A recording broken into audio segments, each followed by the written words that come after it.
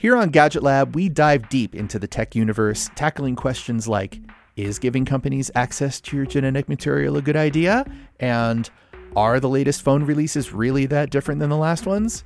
We want to help you make informed decisions about what is worth your attention. And here's something that is undeniably worth your time, a digital subscription to Wired. Lucky for you, we are giving Gadget Lab listeners an exclusive discount, 20% off an annual subscription to Wired. Just visit wired.com and use the promo code GL20 to get 20% off a digital subscription. Use GL20 to get exclusive access to stories on the latest innovations like AI, deepfakes, and VR, as well as today's most talked about people in technology. This episode is brought to you by Progressive. Are you driving your car or doing laundry right now? Podcasts go best when they're bundled with another activity. Like Progressive home and auto policies, they're best when they're bundled too. Having these two policies together makes insurance easier and could help you save. Customers who save by switching their home and car insurance to Progressive save nearly $800 on average. Quote a home and car bundle today at Progressive.com. Progressive Casualty Insurance Company and Affiliates. National average 12-month savings of $793 by new customers surveyed who saved with Progressive between June 2021 and May 2022. Potential savings will vary. AI is making waves in every field it touches. President Biden is now on TikTok, and the election draws closer each day. With so much going on in the world, it is hard to keep up with it all, let me tell you. Hi, I'm Kai Ryssdal, the co-host of Make Me Smart. It's a podcast from Marketplace. And every weekday, Kimberly Adams and I break down the latest in business and the economy with short daily episodes to make it easy for you to stay in the know. Listen to Make Me Smart wherever you get your podcasts. Hey everyone, Lauren Good here from Wired. This week on the Gadget Lab podcast, we are resharing one of our favorite episodes from last year. And the reason why we're resharing it is because it's about a book, and that book is just now out in paperback. And we'd really love for you to read it because it's by Wired's own Andy Greenberg. The book is called Tracers in the Dark, and it digs into all the ways investigators, government agents, and hackers can track down online criminals by following the money exchanged in cryptocurrency transactions. Basically, if you thought your Bitcoin was anonymous, it's not. It's a fascinating conversation that we had with Andy, and one that we think you will learn a lot from. So enjoy this episode of Gadget Lab, and we'll be back next week with our regular show.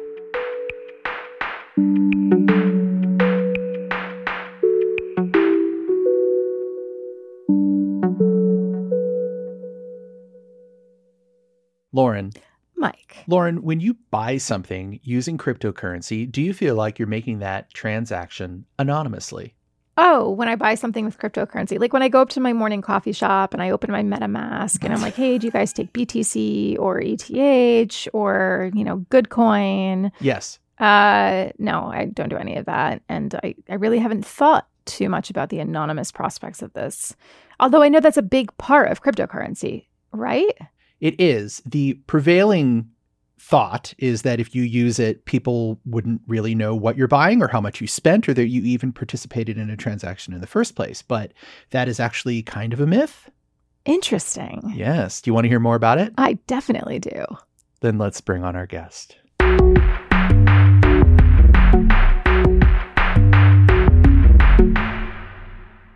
Hi, everyone, and welcome to Gadget Lab. I am Michael Calore. I'm a senior editor at Wired. And I'm Lauren Good. I'm a senior writer at Wired.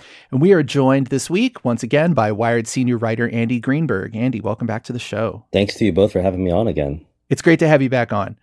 So we're talking about cryptocurrency again on today's show, but it's not really in the way that you might expect. Andy, at the end of last year, you published a book. It's called Tracers in the Dark, and it's filled with stories about investigators who have been able to track down criminals by studying their cryptocurrency transactions. These were people who operated on the dark web, places like Silk Road, Alphabay, and Welcome to Video, a site where users shared child sex abuse videos. These criminal enterprises were funded and fueled by cryptocurrency, primarily Bitcoin. And now, since Bitcoin has existed, people have been using it to buy and sell all sorts of legal and illegal things online. They may not see that behavior as risky if they're doing something illegal because they're operating under the assumption that Bitcoin transactions are untraceable. Now, that's never really been true, but that belief has persisted anyway. Andy, this myth of anonymity around cryptocurrency is a running theme in your book. How did this myth come to be? Well, I have to admit that I am in some sense a part of it, Mike. Like I wrote the first print magazine piece about Bitcoin in 2011. Thankfully, in some sense, not for Wired magazine. I worked at Forbes magazine at the time, and I covered this world of like anonymity and hackers and surveillance, and I came upon this new phenomenon, which was described to me. Bitcoin was described to me as a kind of like untraceable, anonymous digital cash for the internet.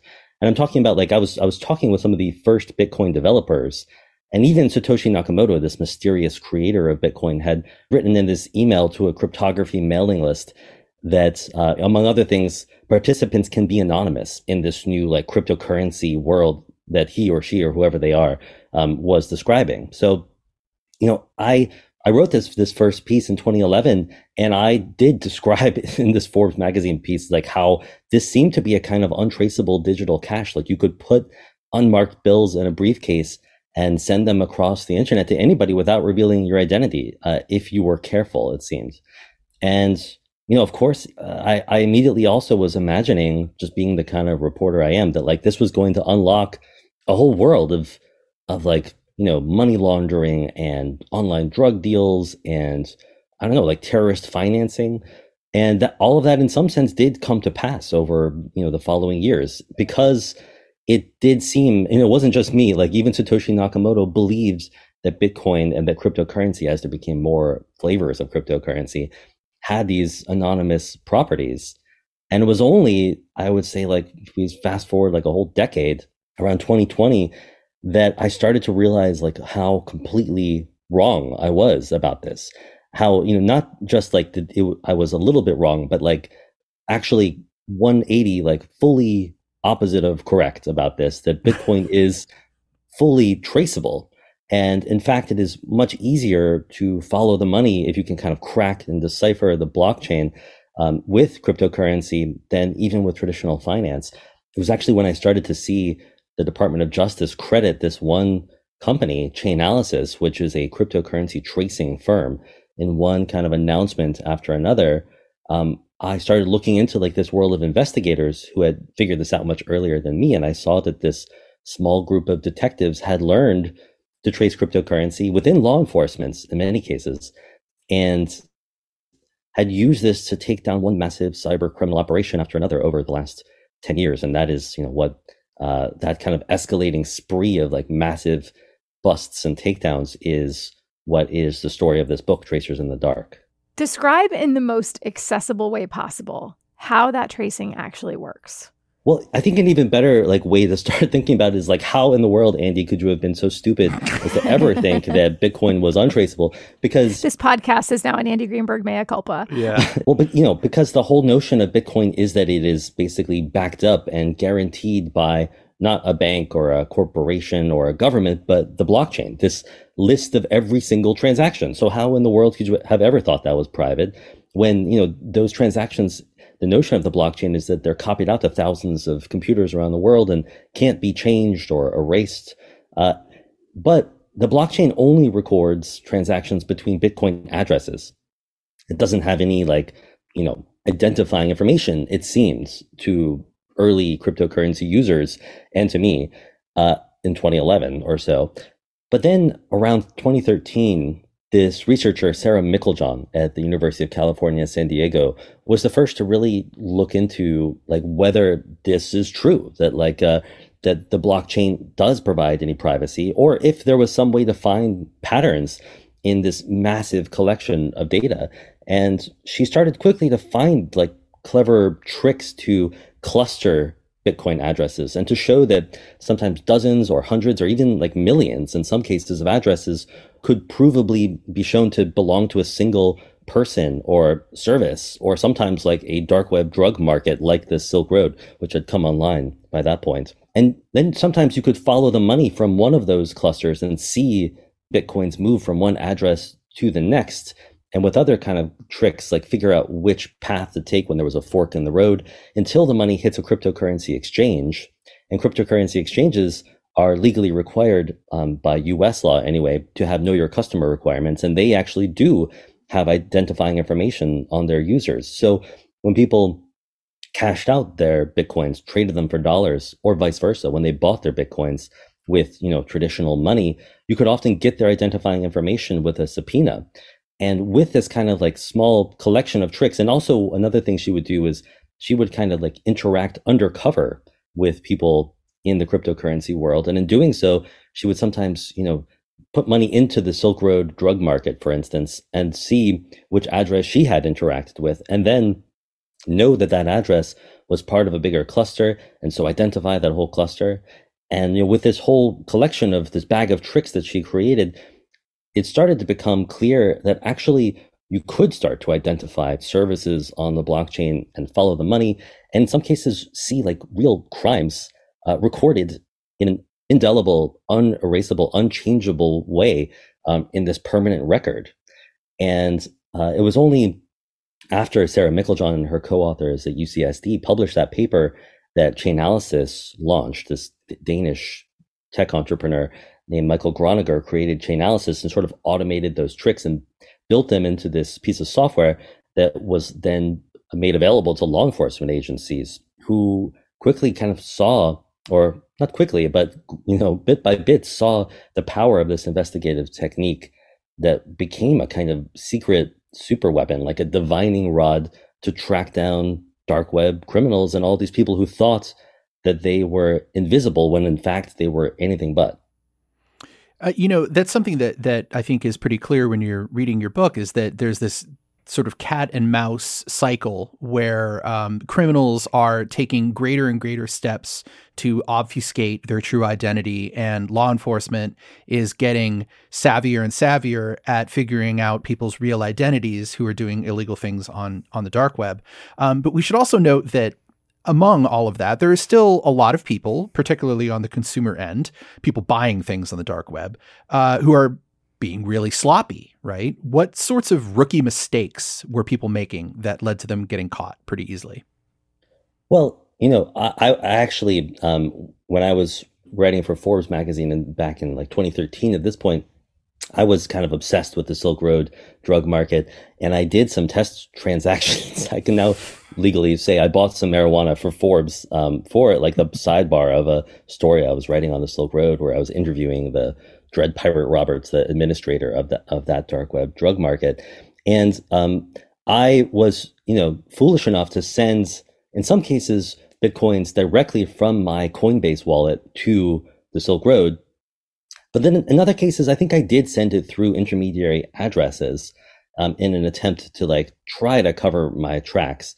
But when I showed all this to Sarah Meiklejohn, she very easily could trace all of my transactions. And she had done undercover kind of transactions with the Silk Road. She had identified that cluster, so she could easily see like exactly, which drug deals I had done. I think that like, this was like kind of, captures the problem, which is that, cryptocurrency users are not that dumb about this. Like, we all thought back then that if you were just a little bit clever, of course, like some mistakes would reveal your cryptocurrency transactions in the blockchain. But if you were clever, if you just like stayed a step ahead of the tracers, if you took some obfuscating steps, then you could actually still be more private with cryptocurrency than with like traditional money on the internet. But I think, what Sarah Meiklejohn and then Chainalysis, which is now this actually like $8.6 billion company that has hired every brilliant person they can think of to find these patterns in the blockchain. What they have shown is that it's a better rule of thumb just to say it's impossible. You will not be able to win this cat and mouse game with, at least with Bitcoin or cryptocurrencies that are like it. There are now cryptocurrencies that are designed to be far less traceable than Bitcoin or Ethereum or, those kinds of well-known original cryptocurrencies. But the problem also with this cat and mouse game is that you kind of use the state of the art, the cutting edge obfuscation and anonymity techniques, but somebody, years later can figure out a new trick, to kind of defeat those techniques. And because it's all recorded in the blockchain forever, they can basically go back in time. So like, and excavate that evidence and use it against you, sometimes to prove that you committed a crime. So it's like a cat and mouse game where the cats can like travel back in time to solve the crimes, and the mice have to like think years and years ahead into the future, which is basically impossible. So I think it's almost better just to think of most cryptocurrencies as just completely transparent, which is truly the opposite of what they were promised to be in many cases. And I think it's also fair to describe it as having served as a kind of trap for people seeking financial privacy and lots of criminals who were seduced by this false idea and then found that law enforcement was able to just like turn the lights on and carry out these huge busts where many hundreds of people were arrested. Wow. All right, well, let's take a quick break and we'll be right back. This podcast is supported by Tools and Weapons, the podcast hosted by Microsoft Vice Chair and President Brad Smith. Each episode features insight you won't find anywhere else from the center of the conversation surrounding emerging technologies like AI. Right now on the podcast, you can hear a special episode where Brad Smith lays out Microsoft's vision for a vibrant marketplace driving the new AI economy. To hear more, follow or subscribe to Tools and Weapons with Brad Smith wherever you get your podcasts. Want a new podcast to look forward to each week? One that's entertaining, informative, and packed with actionable content? Come on, of course you do. Introducing The Jordan Harbinger Show. The Jordan Harbinger Show, which Apple named one of its best of 2018, is aimed at making you a better informed, more critical thinker so you can get a sense of how the world actually works and come to your own conclusions about what's happening, even inside your own brain. Jordan dives into the minds of fascinating people, from athletes, authors, and scientists to mobsters, spies, and hostage negotiators. Search for The Jordan Harbinger Show. That's H-A-R-B as in boy, I, N as in Nancy, G-E-R, in Apple Podcasts, Spotify, or wherever you're listening right now.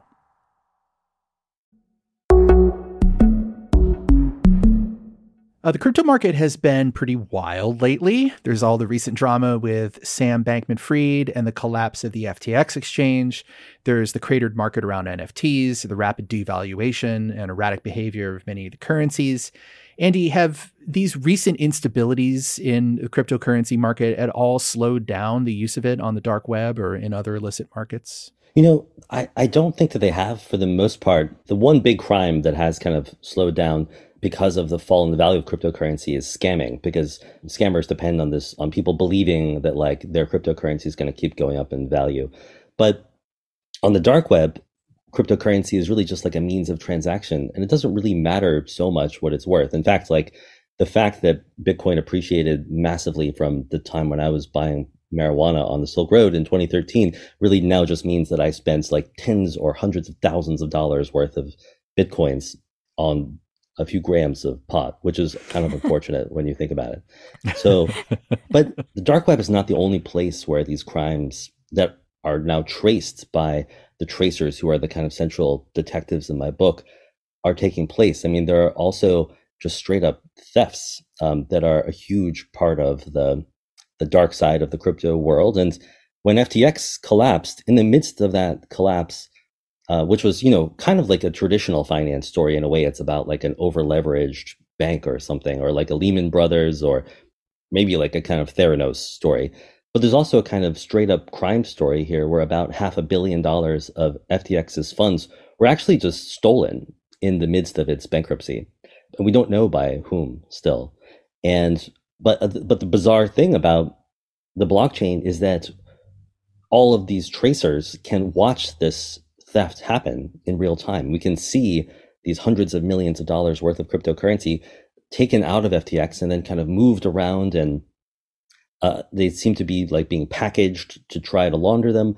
But because it's all so transparent and traceable, it's going to be very difficult for whoever took that money to cash it out or spend it or, get away with this crime in a way where they won't be identified. And so we'll probably soon know if the person who did that was like some sort of inside embezzler or external hackers who were like trying to take advantage of the chaos of FTX's meltdown. Do you see a mainstream future for some of the more privacy-focused coins like Monero? Am I saying that correctly, Monero? Or will they be kept at arm's length by legitimate financial institutions? Yeah, it's really interesting to watch. I mean, Monero is one that is being adopted, and Monero, just to like for the people who maybe haven't heard of it, it's not the most popular cryptocurrency by any means, but it is designed to be much less traceable than Bitcoin, and to kind of like tangle up its blockchain and obfuscate the amounts and make it hard to see who is sending money to whom. And Monero is being adopted by dark web markets. I mean, one of the big stories in this book is the hunt for and the takedown of the kingpin of Alphabay, which was this dark web market that became 10 times the size of the Silk Road. And now, years after Alphabay was taken down, it actually reappeared in 2021 and now only accepts Monero, which is a kind of sign of the cat and mouse game, as Mike put it, that is occurring, and the ways that people are starting to wise up to the traceability of Bitcoin, at least. But we see that cat and mouse game continuing because it does actually seem like sometimes Monero, much to the surprise of all of these people using it, can sometimes be traced. And Monero people hate it when I point this out, but like in this big case that happened about a year ago, where these two New Yorkers were arrested and accused of money laundering. You probably heard of this case because the woman that in this couple had posted these like terrible, super cringy rap videos on YouTube. And right. $3.6 billion was seized from this couple, the biggest seizure of money of any kind in U.S. criminal history. They had actually transferred some of that money into Monero, and yet you can see in court documents that the IRS criminal investigators, who were the kind of central detectives in that case, continued to follow it and to identify them as the ones holding it. And there's actually even a leaked Chainalysis document that appeared on the dark web that shows that Chainalysis says to its law enforcement customers that it can trace Monero in the majority of cases. So even when people even now believe that they're using a privacy coin, like something that's less traceable, they're often still going to be surprised, I think, by how clever the tracers have become, like how hard it is to use cryptocurrency anonymously. But I feel like I have to also mention that there is a newer cryptocurrency, Zcash, that does seem to be truly untraceable, that uses these kind of new, almost magical seeming cryptography tricks called zero knowledge proofs to basically fully encrypt its blockchain so that there is no information for blockchain analysis or tracing of any kind. And that may be kind of like finally the untraceable cryptocurrency that people believed Bitcoin was. And, as you say, Lauren, I mean, it's going to be really interesting to see if Zcash is more adopted. And if it becomes this kind of like popular tool for like crime, or, what people once called like crypto anarchy, like carving out a space where you can't collect taxes, you can do any black market transaction you want. Like, will that lead to some sort of regulatory backlash where, regulators try to ban Zcash or prevent exchanges from letting you buy and sell it? Well, I'm definitely not an expert in regulation, but I do think a lot about permanence on the internet. What is permanent and what is not, and how we've sometimes deluded ourselves into thinking that some of the things we do, the actions we take, like using cryptocurrency to make a purchase on the dark web, or even just moving something into the trash on our desktops, that somehow is untraceable, that something is vanishing, when actually we are laying down, these infinitesimal bits, these ones and zeros that are now like the mesh network of our lives. And it's like really pretty permanent. Yeah, I mean, in some ways, cryptocurrency is like a little parable about how people, I think about committing crimes on the internet, or just like their privacy, that we are all leaving this digital exhaust trail.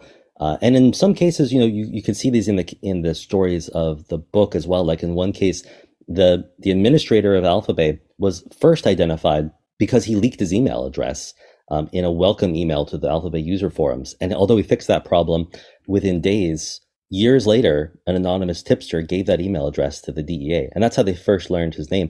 They later proved his identity and dispelled any doubts and were able to charge him because they traced his cryptocurrency.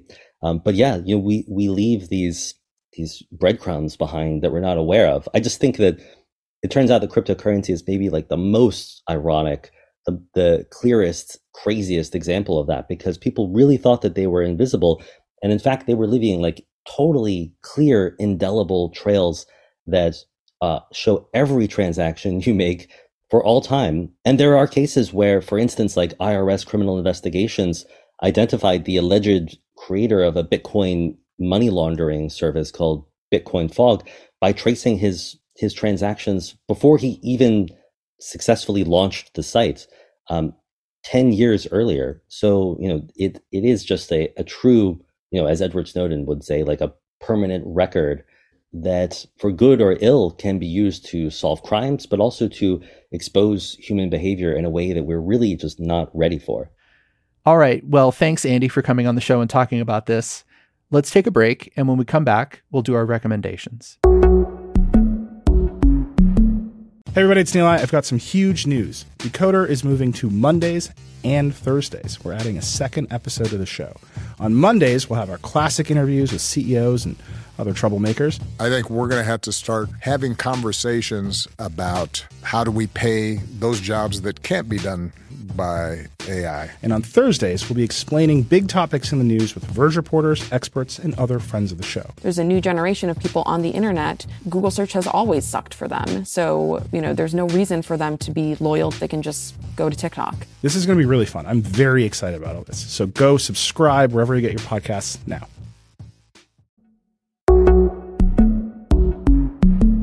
All right, this is the last segment of our show where each of us recommends something our listeners might like. Andy, you get to go first. Oh, wow. Okay. Well, I have to say I was going to recommend a book called You Are Not Expected to Understand This, which is a collection of essays about lines of code that my Wired colleague, Lily Hay Newman, contributed to. But Lily, it turns out, already recommended this book on the show. He tells me a couple weeks ago. So I have to come up with another one. Although I have to say that is a really delightful collection of little parables about the history of computing. So I guess instead I will recommend this game that I have been kind of obsessed with for years now called Getting Over It, which it seems like completely ridiculous, but I found to be kind of like profound. You basically are this naked man in a pot with a hammer, and you have to use this hammer to climb a mountain of junk, basically. And it's very hard. You constantly can fall and basically lose all the progress that you have made. There's no, you can't die in any way. There's no like lives. You just sometimes fall and lose like the weeks and weeks of climbing that you have put into the game.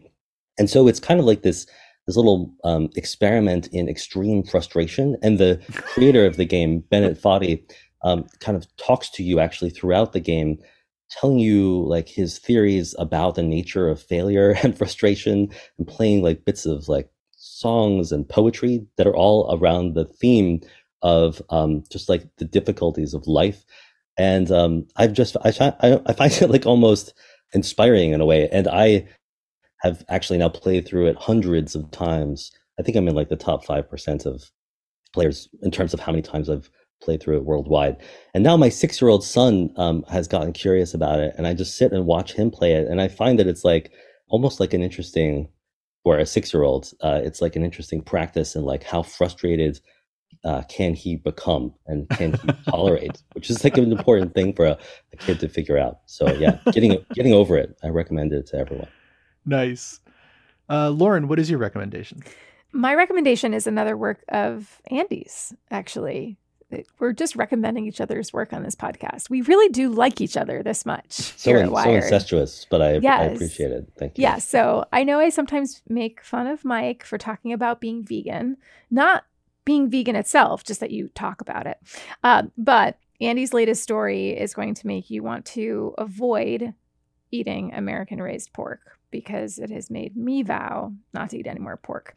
It's a story about how an animal rights activist group, which Andy has written about before in Wired, has revealed using spy cameras what really happens inside of carbon dioxide stunning chambers, which are used to slaughter pigs. And it's pretty horrific. And food companies have claimed that these CO2 chambers lead to what they would say is painless loss of consciousness and death for the animals. But these videos and Andy's story reveal that for these pigs, the deaths are anything but painless. It's a pretty hard read, and the videos are even harder to watch. But if you can stomach it, I recommend reading that story. And Mike, what's your recommendation? Perhaps recommend some vegan food for us. Yeah, my recommendation is stop eating bacon. Okay, there you go. You said it so much more simply than I did. No, I'm going to recommend a book. It's called Art is Life, and it's by Jerry Saltz, the Pulitzer Prize winning art critic of New York Magazine, and just all around fantastic writer. It is a collection of the last 25 years or so of his essays and criticism and profiles and writing about the art world, particularly artists who are challenging some long-held beliefs in the art world, and artists who are trying new things and stretching the boundaries, and artists who he feels are overrated or overexposed in his thoughts about them. If you have any interest in like contemporary art, then you know Jerry Saltz and you know that you should read this book. So I'm just giving you a nudge. You should definitely check it out. It's brand new. I'm consuming the audiobook, so it is kind of fun to hear his voice read back to me the words that I've read before, not knowing what his voice sounds like. I also I own the book in physical form, and it's just as enjoyable in either medium. So that's my recommendation. Art is Life by Jerry Saltz. The other day, you and I were having a Slack conversation about something completely unrelated.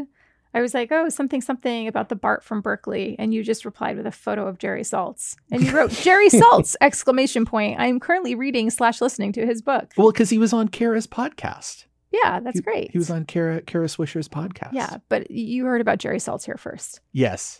Yes, indeed. All right. Well, that is our show. Andy, thanks again for joining us. Thanks to you both. It's always fun. Always fun having you on, Andy. Once again, the book is called Tracers in the Dark. It's out now, and you can buy it anywhere you book. And you can read some long excerpts of the book on Wired.com, including the stories about the operations to take down Alphabay and Welcome to Video. Just check the show notes. We'll link to those there. Thank you all for listening. If you have feedback, you can find all of us on Twitter and Mastodon. Again, just check the show notes. Our producer is Boone Ashworth. We will be back next week, provided all these new chatbot search engines don't take our jobs. Goodbye.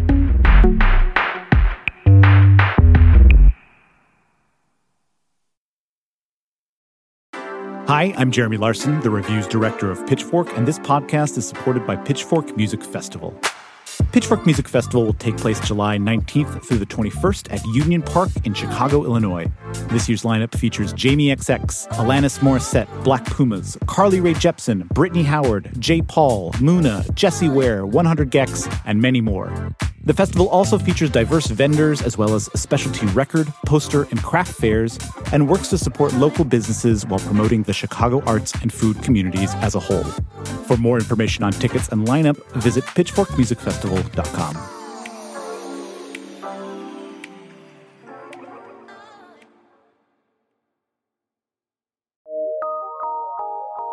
From PRX.